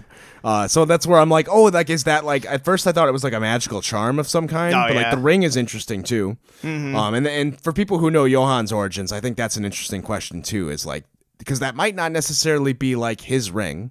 Which people who know Johan's origins pretty detailed. That might be an interesting question to pose to yourself, but okay, it might not be like his or like his wife's ring. It might be like another woman he knows. But okay. It might be. There's an interesting story there. I'm wondering where he was going to go with that. Because my first guess was like, oh, it's his old wife's ring. I think that's what he was going with. But if we're looking at the comic, I think there's interesting questions to ask there. Okay.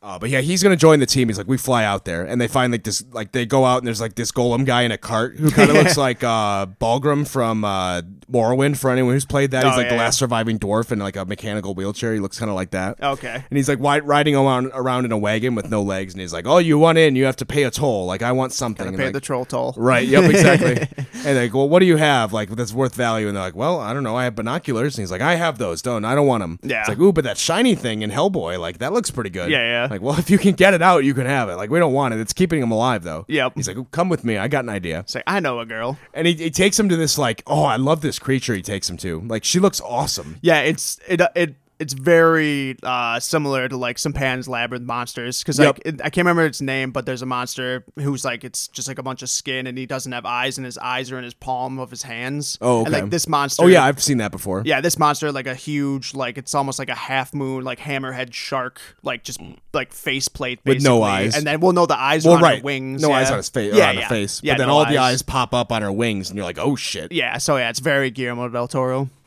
And so like he takes her to him, and she's the one who can like take out the thing safely. Yeah. And I have lots of questions about this character because she knows a lot about she everything. seems like she's kind of like a seer of some an kind. oracle, Yeah. or like some kind of because soothsayer. she even knows Hellboy, like she knows him as a Nungun Rama, which I'm like, oh, interesting. Like a lot. Didn't she know Liz too? Yeah, she mentions Liz. She's like, "Oh, Liz, like I know you," and I'm like, "What do you know about her? Yes, Tell me." yeah. But she doesn't go into it a lot. Yeah, of course. But it's interesting because she even has like a little painting of baby Hellboy, yeah. and like she's like, "Oh, you don't know Anungun Rama? He's the Destroyer. Do you really want me to save him, knowing that he's the Prince of Destruction?" Yep. Like, and she has she repeats Rasputin's line almost, where she says like, "What he does is inevitable. It cannot be stopped. You still want me to raise him?" Yep.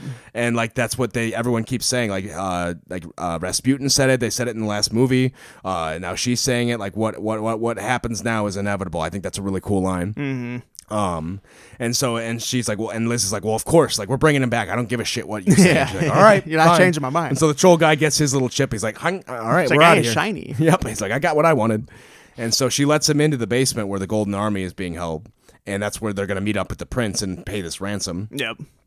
Give him the Golden Crown. Well, their plan isn't to give him the Golden Crown. They didn't even leave with it. They were just going to get Hellboy and go and save the princess. Yeah, exactly. But when they show up to meet the prince, Abe, he pulls such a dumb move. I know. He like throws him the crown. He's like, no, he's going to kill her. I'll save it. Yeah. It's like, we talked about this. Right. Abe, Dude. this is the worst bluff of all time. You got to call this. I understand you love her, and I think you do stupid things for love. Yeah. But like, just use logic. She's not gonna die here. No. Because if he can't kill her, Yeah. he has lots at stake here. Yeah. He can't just die, or his whole plans are over. Literally makes no sense. He can't do it, or he loses. Yeah, this is like the biggest hole in this movie. Right. But I mean, I don't know if it's a hole necessarily, because I can still see a character making that mistake. Because it doesn't make it not a mistake, but a person might do that. True, I suppose. Because they might think, like, maybe Abe's logic is, I'll throw him the crown, get the princess back, me and Hellboy will do the thing we always do. Yeah, we always win. True, yeah. Like, Hellboy will punch him, we'll take the crown off, we got this. And you know what? He was right. Yeah. Technically, he was right. Well, no, not actually, but... They get the punchies and they win. Well, they don't save the girl, but... No, yeah. But this is where we get our classic. This is almost like our classic like superhero movie fight, almost where they get like a mindless drone army and they go to fight. It's cool enough. I mean, we get your cool Johan. Johan like possesses one of the Golden Army drones and he just goes like batshit, just killing a bunch of them. Yeah, it becomes like a blue drone. And he's like, and now I am the master. Yeah, it's awesome. Yeah, so they get like some cool fighting, but again, I don't really love these kind of fights where it's like a mindless drone army fighting. And it's just for violent scene action, right? But I don't think action's that exciting when you're not you like when you're punching something that has weight behind it. That's fun. Like when he's dueling the prince, that's fun. Exactly. Because each punch you're like, oh, yeah, you're like, oh, did he kill him? Did he kill him? Or like, is this where it ends? And not to mention, because in all their 99% of those situations, you know that like they're not going to beat this thing by going one by one through each drone. Right. Like you have to beat the big Mickey. We killed the last one. What are you going to do now? We did it. Like you'd literally be fighting for like weeks. Yeah. Like, I didn't think they'd last that long. Oh my God. Through pure endurance, they smashed all of them. That was the last thing we saw coming. My God. The one flaw. No, but I mean that's not the one flaw. No. As they're beating them, they come back together. So like, oh wait, this isn't gonna work. Yeah, they got to go for the crown. Yeah. So luckily, Broom read the fairy tale to Hellboy at night. We forgot about it, but in the fairy tale, he actually does mention like if you have the golden crown, like the one thing, it's like Black Panther rules. You can be challenged. Yeah. And if they like, they can win the challenge and keep the crown, but if you beat them, you're the new master of the Golden Army. Yep. So Hellboy's like, fuck it, I challenge you. Yep. And the prince is like, all right, like you want to do this, let's just get it over with. Yep. And so they have their duel, and it's kind of like a cool fight. And this fight's more fun because this is like them one-on-one again. Yeah, because Hellboy's sober. Right? Yeah, he's doing better this time. He's got some clever moves because Yep. like they're fighting in a bunch of gears. So he kind of uses that like Nathan Drake almost, like grabbing onto the gears and like waiting for rotations and sneaking up on him. It's pretty cool. For sure. And he actually does beat him in the duel and take the crown and deactivate the army. But Yeah, and he again, like he did with Mr. Wink, he gives him like an opportunity. It's like, it's over, bro. Like, just like lay down and like be done with it. right, I like that. Hellboy's like, all right, like you lost, like we don't have to, like you don't have to die, like you Yeah. can just go back to your people, like we can, you know, you're immortal, just go live. Yeah. Just quit fucking with us. But then he's like, no, like I'm not gonna stop. You have to kill me. Like this is gonna keep going, and I'm endless. Yeah. And then that's when he suddenly like gets a pain in the heart, and we see that his sister stabbed herself in the heart. Yeah. Like, and she's like, oh, I'm ending it. Like Yeah. it's over because what happens to me happens to you. But that's kind of where the movie ends when they get back to the top. I kind of like it because Manning's waiting for him. It's like, what? You guys went left. You didn't do anything. Like this is bullshit. And they're like one by one, they're like, I quit. I quit. I quit. And this, you know, I don't mind this take. It's like the take that like maybe the BPRD sucks. Yep. I don't mind that. Yeah, exactly. The comics never really asked that question, but do the BPRD? Maybe they just suck. I mean, they kind of do in Well, that first one. I think they say like a lot of like the suits in the BPRD suck, but they well, never yeah. really say like Kate and Manning and like the higher, like they don't ever true, say like the yeah. whole mission sucks. Okay. But like I don't mind that take. It's like maybe their mission sucks. Maybe Yeah. they shouldn't be like, you know, stealing and classifying these objects. Like maybe they don't have any authority over that. Yeah, I mean, I would be on that page. Yeah, they're like keeping secrets from everybody. Like maybe that's not the right thing to do. Yeah, typically like black label government funded like Secret organizations. Secret organizations aren't usually are pretty nefarious. Right, they're lucky they have Hellboy. Yeah, for real. To fucking keep them honest. Yeah. But that, and even Johan retires. I like that. He was the by the books guy. Even he's like, Right. fuck y'all. I'm German. Yeah, see ya. And so like this is like, how cool would a third movie of like that squad on the run, like not even with the BPRD, just doing their own missions? Right, just rogue agents. Oh, that would have been so cool. Like maybe getting Johan's backstory as they go through Germany or something. Right.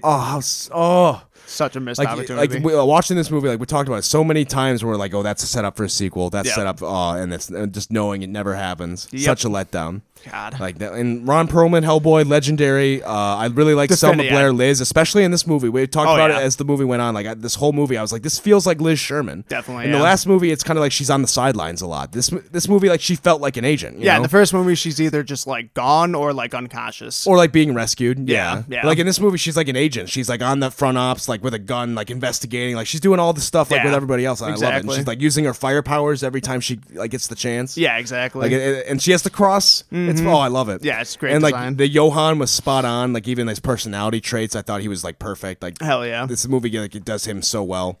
I know, and it's funny because I remember watching that movie back in the day, and I had like obviously no idea the comic background, so I just kind of assumed it was like a Guillermo del Toro thing. Right. But yeah, like having the context and everything now, it makes it so much better. And our biggest complaint too about the last movie was that Abe constantly gets sidelined Oh, yeah. to show fucking Myers. Yep. And this movie, Abe's in the movie. Yeah, it was great. He has an arc. Minus the one fuck up. Oh sure, but it's But in character. I don't it's- mind it as a character moment. Yeah, it's on par. It's a fuck up, but it's like, yeah, it's a fuck up a guy would make. But I mean, he was barely in the first movie at all. So Oh, like the yeah. fact that he actually gets to be a main character in this movie, Oh, big yeah. improvement. It was great. Yeah, big improvement. It showed how much better the first movie could have been too. Right, and so, but I mean, that happens a lot. Where like the second movie, they have everything established. They can just kind of exist in this world now. Yeah, I got and it. that's what this movie feels like. These characters existing in this Hellboy universe, which is Yeah. why this movie like lands so well. This movie held up so well for me on the rewatch. Like I thought this Definitely. was amazing. Hell yeah. Like, this is probably the best of the three Hellboy movies, in my opinion. Oh yeah, by far. I definitely think so. By far. Like it feels the most like a Hellboy story. Like each one is like a case by case. Whoa, this is weird. Like I don't know everything, but that was weird. That was Yeah, cool. exactly. Yeah, that's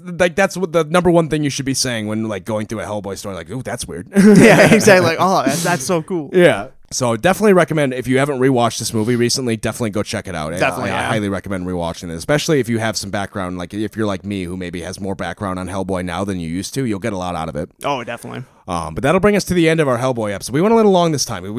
This is my favorite character, so I'm gonna gush sometimes. So. Yeah, and like this had a bunch of like occult and old like magical references, so I was all on we're board. gonna do, if we're doing a Hellboy series, we're gonna do it right. So I don't. Oh, mind. yeah. Because like I said, this is my BPRD, my favorite book of all time. I mean, the Hellboy universe in general is my favorite series of all time. And Johann Kraus, one of like top three, like Johann, Liz, and Hellboy are my top three. Easy. Yeah, dude, I can't. I gotta read. It sucks. Because I gotta finish like the first Hellboy run, and then I gotta get into BPRD. That doesn't suck. No. I mean, it doesn't suck, but like I want to see more of Johann. But No, I know I'll get to it eventually. Yeah, but just think of the stuff you do have ahead of you. The stories of Hecate and Oh no, Rasputin. And, no, I'm very excited to get. and you'll to love Hellboy. Conqueror Worm. It's like all about yeah. like space Nazis and Lobster Johnson. It's really cool. No, yeah, I'm definitely pumped for all of it. Yeah, no, I like if you're like just go on Google Hellboy reading order and just go by the Mignolaversity Hellboy reading order and read everything. I have yet to read like a flat out bad book in this universe. Like it's amazing. I don't know why I'd leave anything out. All right, but I'm about to get out of this podcast. I'm about to eject my ectoplasm out of my body and go enjoy the week. So I advise you all do the same. Oh yes. And join us next week. Wunderbar. Wunderbar. Schnell.